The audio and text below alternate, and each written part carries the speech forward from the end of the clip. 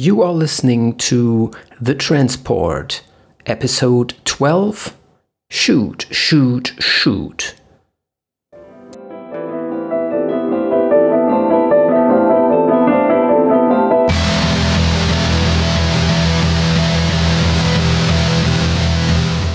The Transport by Alex Ames.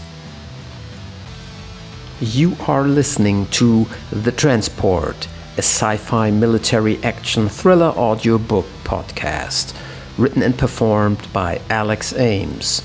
The music throughout the podcast is the song The Last True Boss by Kumiku, available on the freemusicarchive.org.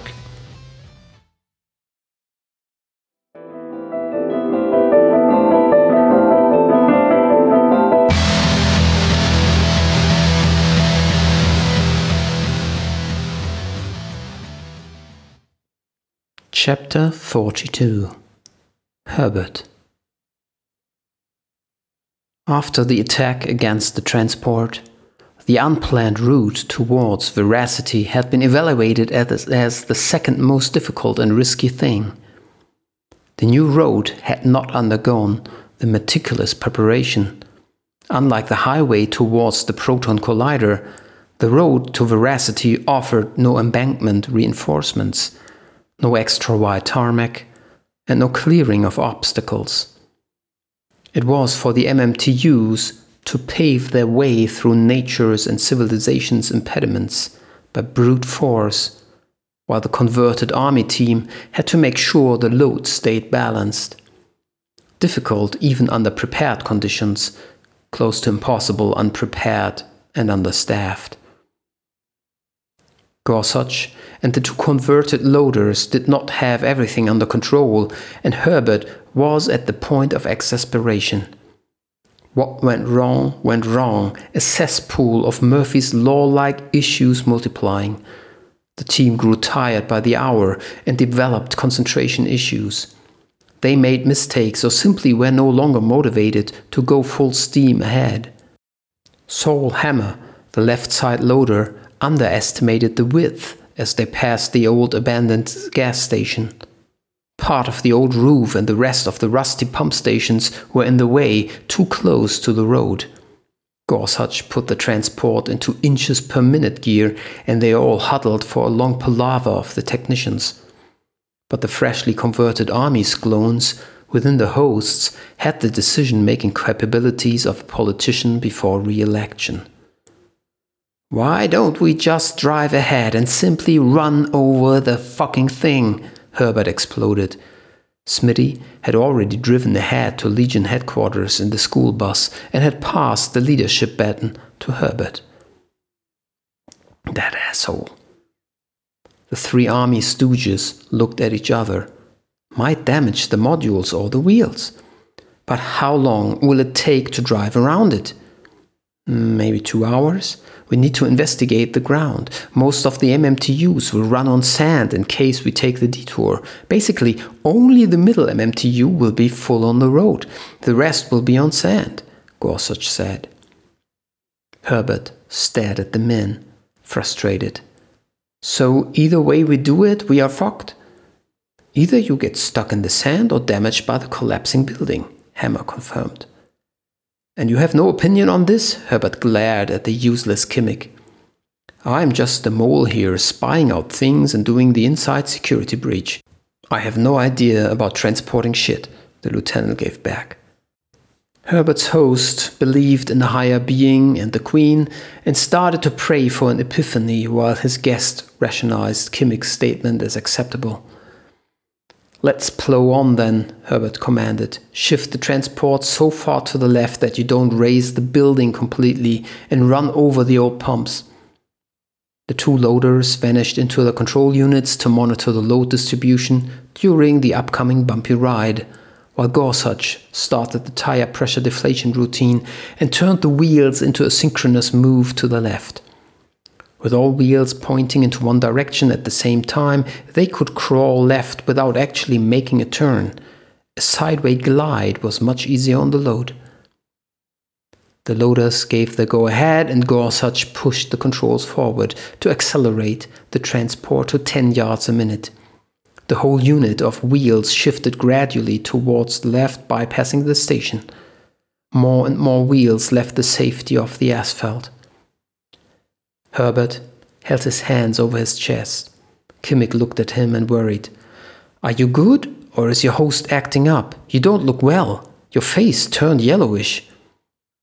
"I think Herbert is not the most robust body to begin with," Herbert said. "He's up for almost 36 hours and has various risk factors for cardiovascular problems." "Sit down, man, have a rest," Kimmick said. "Go up into the command capsule up there and stretch out. The chair is pretty comfortable. Even the floor might do. We'll do fine without you for a while here." Herbert nodded, breathed in deeply several times and hoped the pain in his chest would subside. He then climbed upstairs into the command center. The chair indeed looked fine, but didn't recline. Herbert simply took the previous occupant's backpack from the corner, used it as a cushion, and laid on the floor. He was out in a second.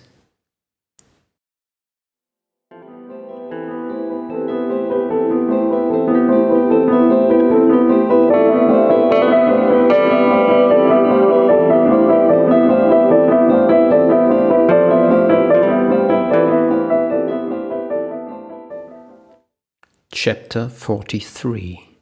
Sina.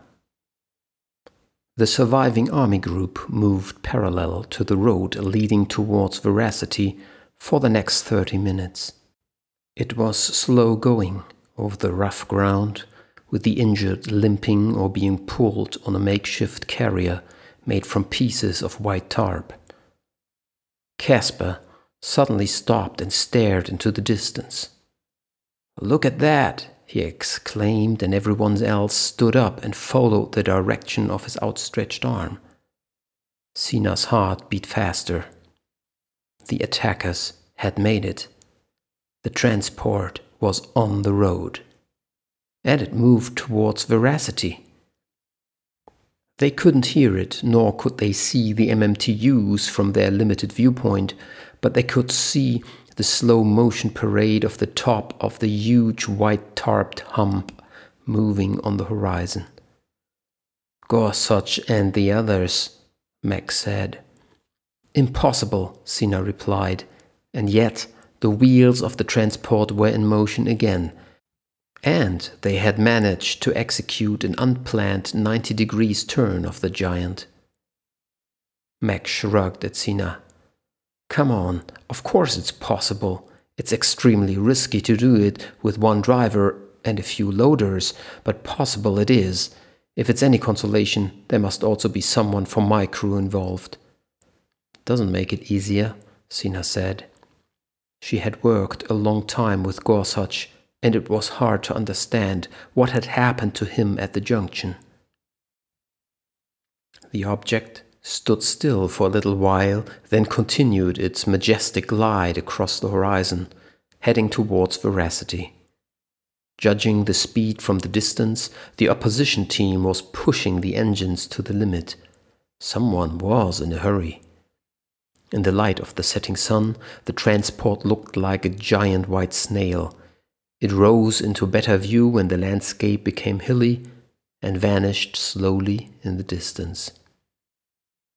"Makes you wonder what's so important in Veracity," Mac mused. "And now?" Sina asked after they no longer saw the object. "If my sense of orientation does not fail me, we will find Kendall Station this way in about half a mile," Mac pointed. "Let's move as planned. With the transport on the road to whatever destination, we might have become unimportant for our opponents."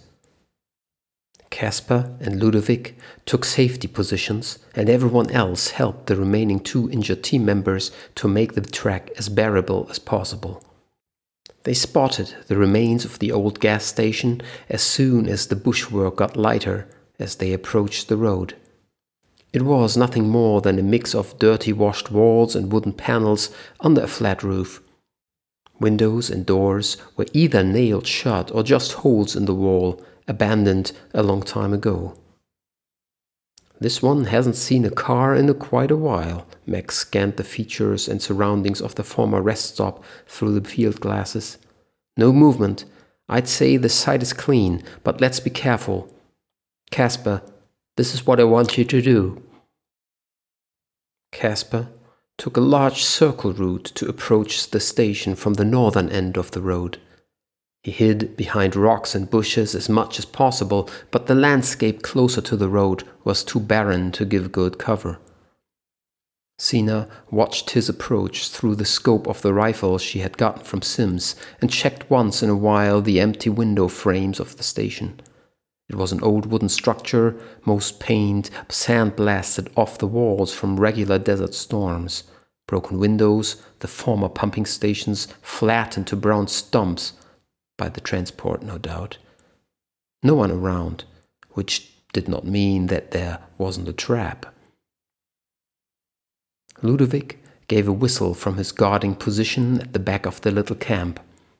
Sarge, bogies incoming, at least 2, maybe 200 yards out, in the desert, where we came from. I detect movement. They are behind us.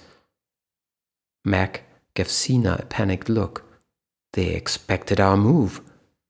We are like sitting ducks here. Let's move towards the station and find cover inside the old building, Sina said. Casper had not checked out the building yet, but she was willing to take the risk. Agreed. Technically, Mac held the higher rank than Sina, but he was easily convinced. Ludovic, you hold them off. Careful on ammunition. Keep their heads down while we move into the cover of the building, then fall back yourself. Aye, Sarge. Ludovic tracked the bushwork behind them. A few moments later, his first shot rang out. Now also Casper, behind the station, would know that something was afoot. The group made their retreat towards the station, the injured again dictating the speed. Casper joined them at the side of the house. Looks empty, Sarge. What's up? Sina gave him the short version. Enemy driving us into the open. The road stretched into both directions. Everyone looked into the direction where Ludovic had seen their followers. Let's move behind the station, then we take cover, Mac commanded. Ludovic came running from his fallback position, crossed the road and joined them. 2 of them. They just ducked after I engaged, but did not shoot back. Sina had a hollow feeling. That sounds like a trap. Her fear was confirmed by a voice from above. Don't move. 2 guns are on you. Weapons down, arms up. The voice of Lieutenant Kimmick. Kimmick, don't be a fool. It's not too late to come to your senses, Mac shouted up. A shot rang out and dust sprayed in front of Mac's feet. Hands up and visible, I said. Everyone complied.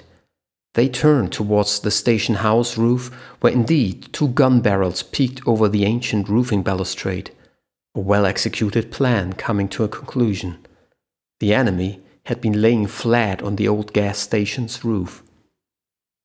Kimmick kneeled down and came up with a tube device.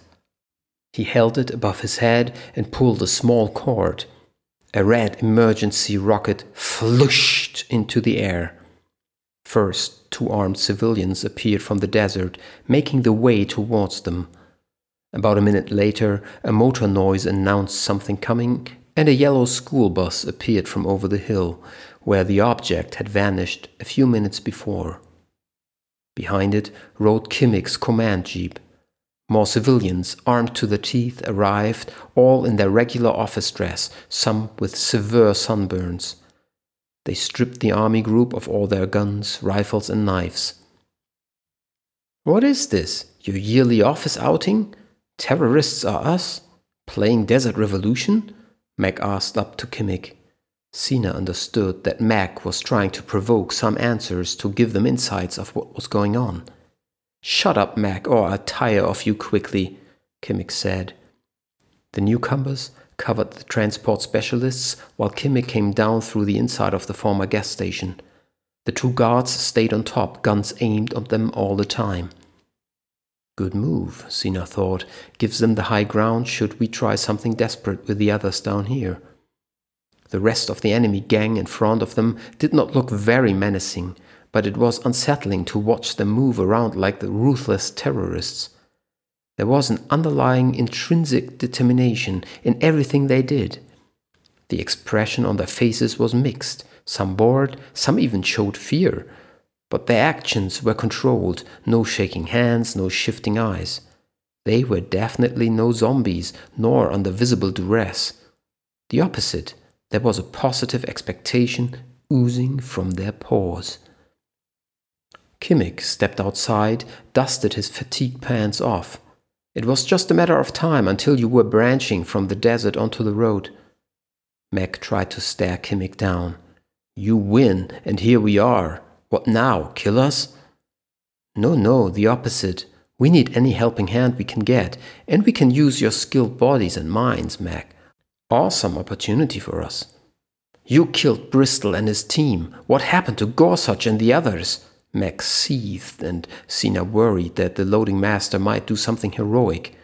Stupidly heroic. Your security team and the 2 helicopters were our core challenges, the decisive first 10 seconds that won our attack. The first hit on your guards was the crucial moment. Had too many of Bristol's team survived, our little band of fighters would have stood no chance. He gave a broad smile. You are a monster, Kimmick, Mac said through clenched teeth, his knuckles turning white from making fists. You do not understand who we are, Kimmick said. And now, let's not waste time. Can I ask you to step into the back of the bus and get naked? Are you out of your mind? You can't make me do that. Oh, yes, we can, Mac, Kimmick said in a quiet voice, drew his service pistol, held it against Perkins' head. Sorry, dude, it's on Mac, and shot. Perkins held a surprised look on his face while the other side of his head burst open. His body fell into the desert dust, and the shot echoed into the wide-open desert. Everyone was shocked. Mac gave a little scream, held his mouth. Sina clenched her fists, a total and complete hatred filling her. Perkins, one of her old crew, who liked Bavarian beer and pork knuckles and enviously never looked like it. The kid dead, Gorsuch tortured, and now Perkins killed. What kind of world was she in? Kimmick showed no regret or remorse, just a businesslike determination. He looked like an evil villain from a bad terrorist movie. He gave a grim smile. I can't make you do it, Mac. You will volunteer your body.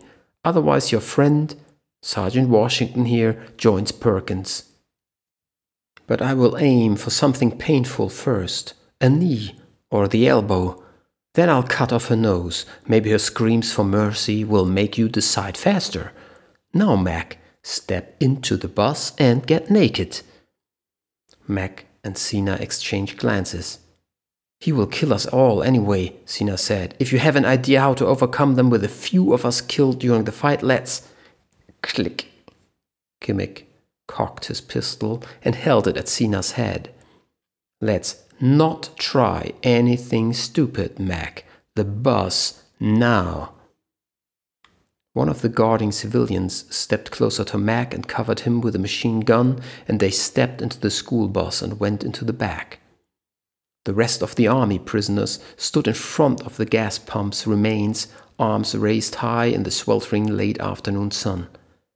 Shadows grew longer and longer, the sun almost hitting the horizon in the west.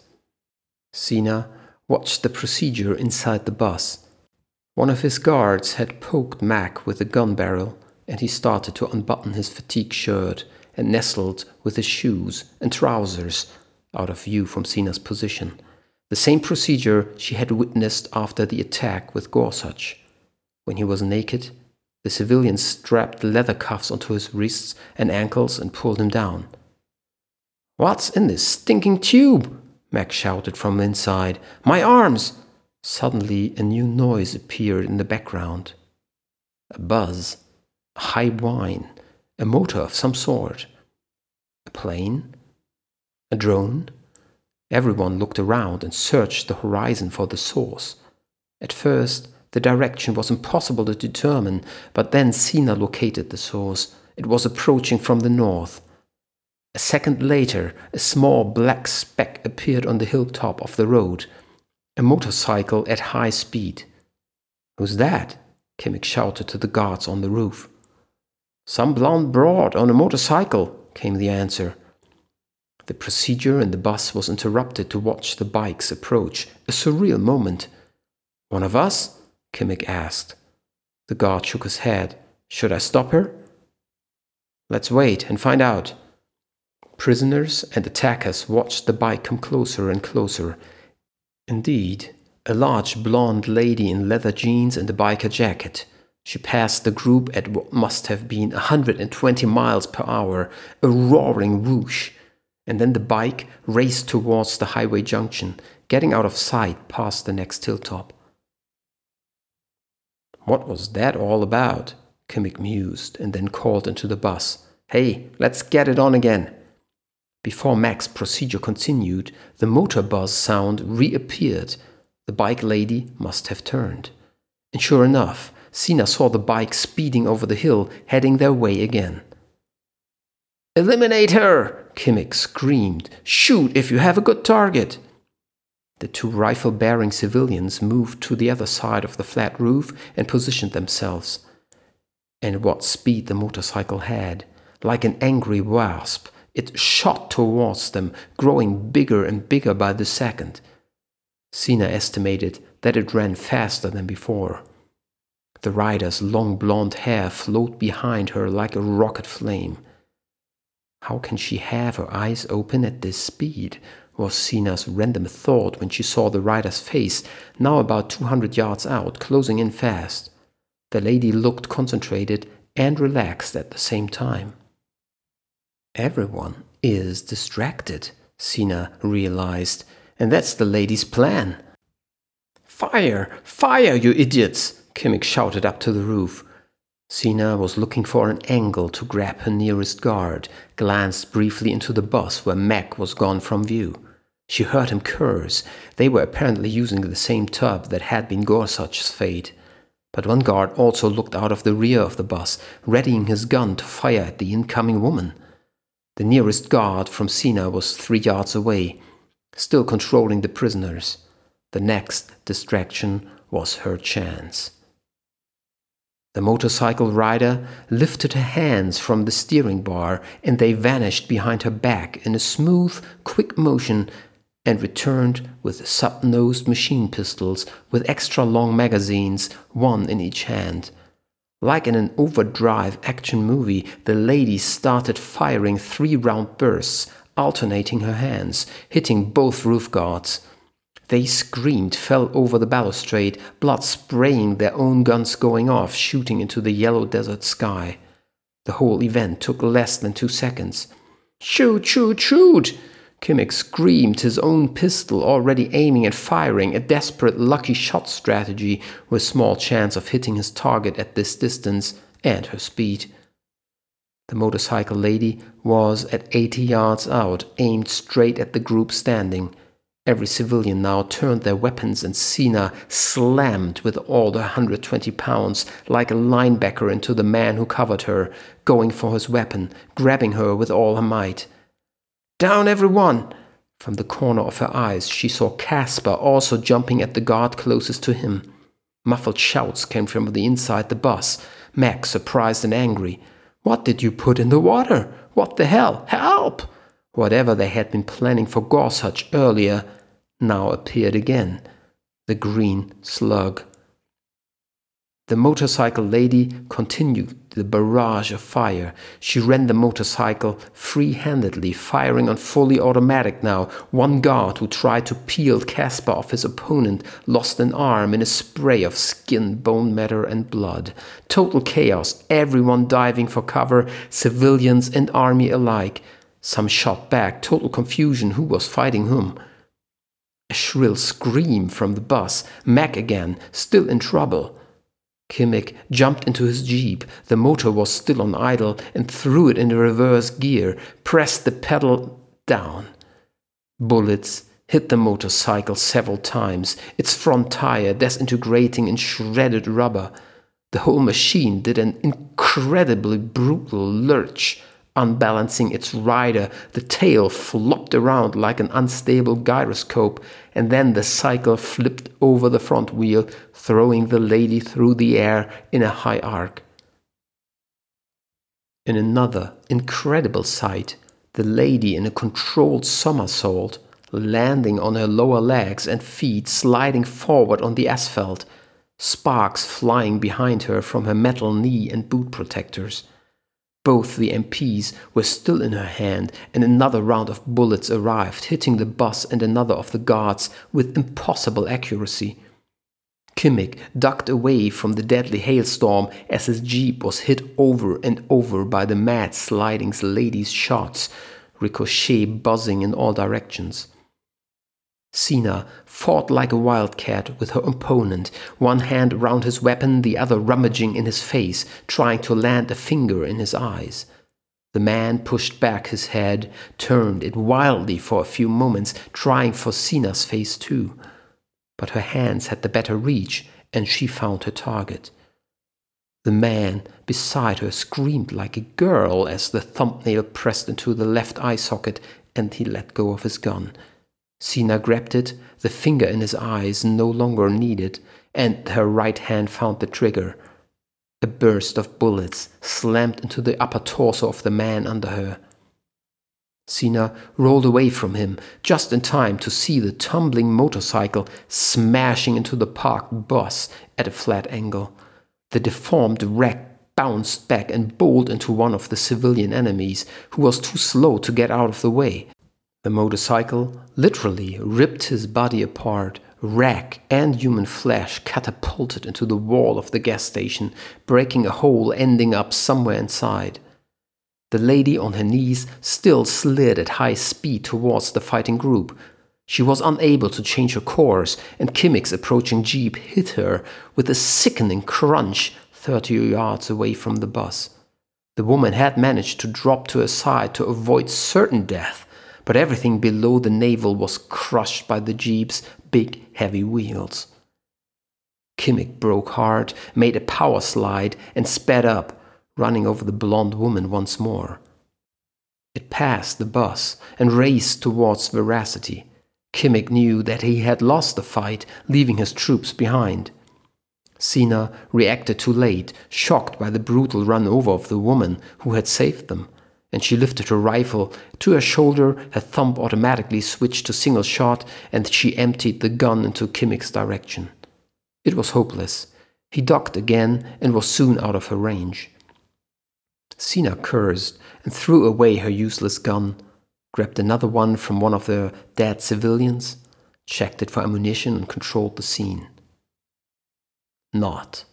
Caspar shouted a warning, and Sina threw herself on the ground, a bullet slamming into the place where she had stood just a second before, the bus crew.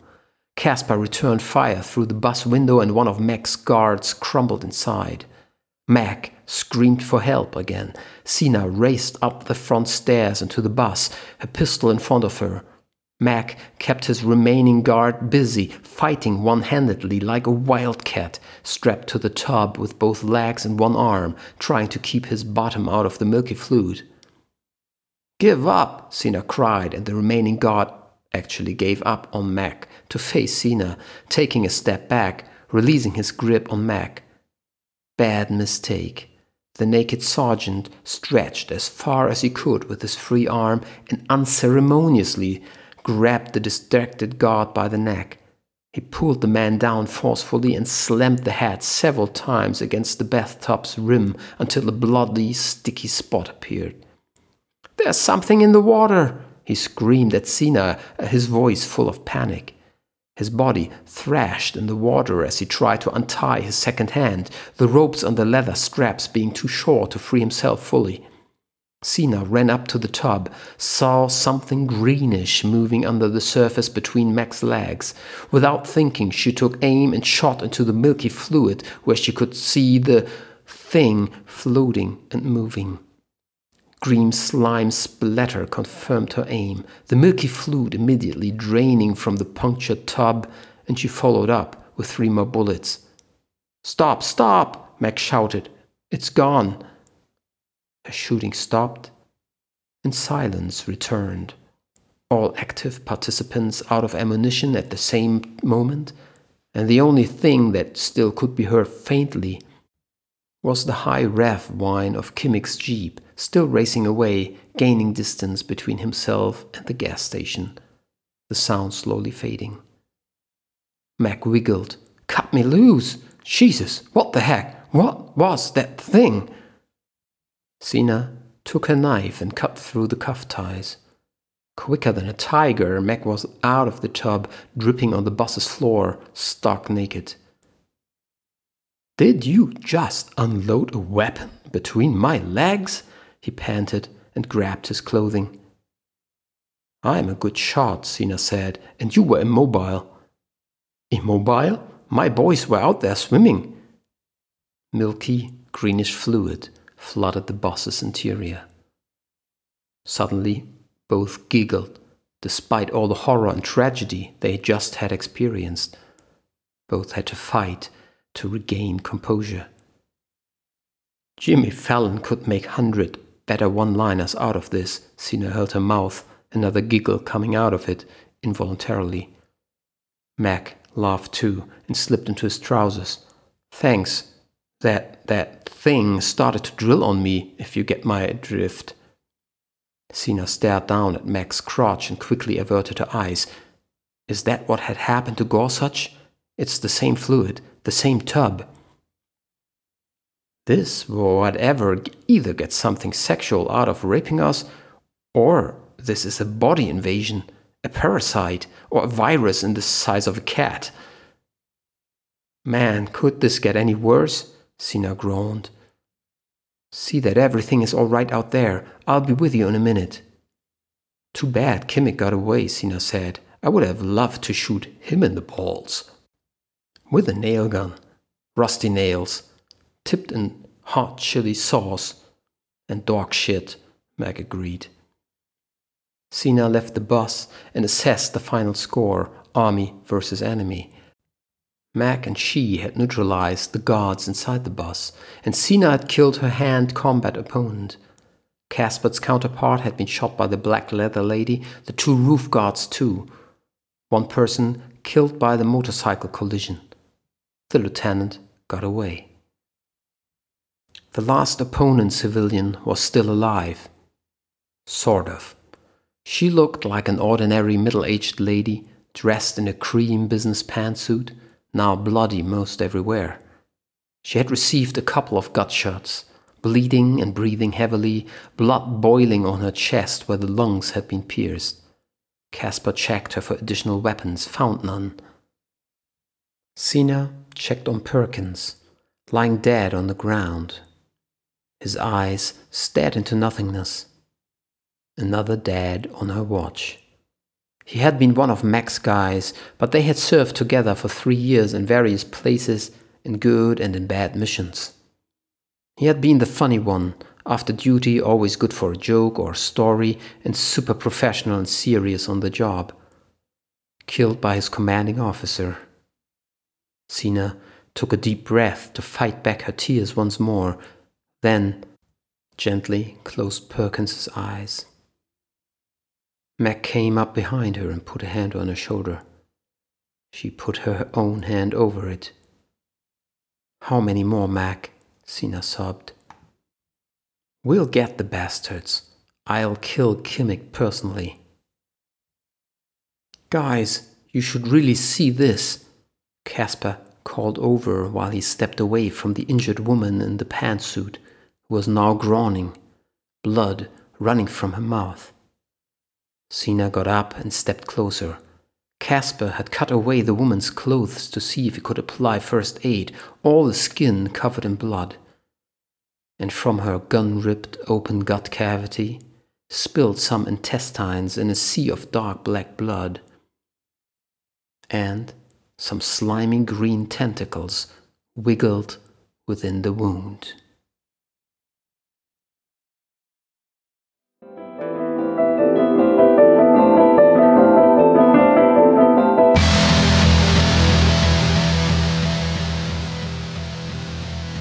this is it for this week's edition of The Transport, the sci-fi action thriller written and performed by Alex Ames. If you liked what you just heard, leave a comment in whatever platform you downloaded or listened to the podcast. If there are stars, star me, help me spread the good. And again, my shameless self-promoting plug. If you liked it so far and can't bear the suspense, buy the book. If you can bear the suspense, buy the book. And another shameless self-promotion. If you liked what you heard and think that many of your potential customers might be listening to this podcast too, feel free to contact me at alex.ames.writing@gmail.com or send me a private message on Twitter or Instagram at alexameswriting, one word. The middle section of this podcast could be reserved for you. And that's it, for real. Wherever you are, whoever you are, thank you, take care, I hear you next time. This is Alex Ames, this was The Transport, over and out.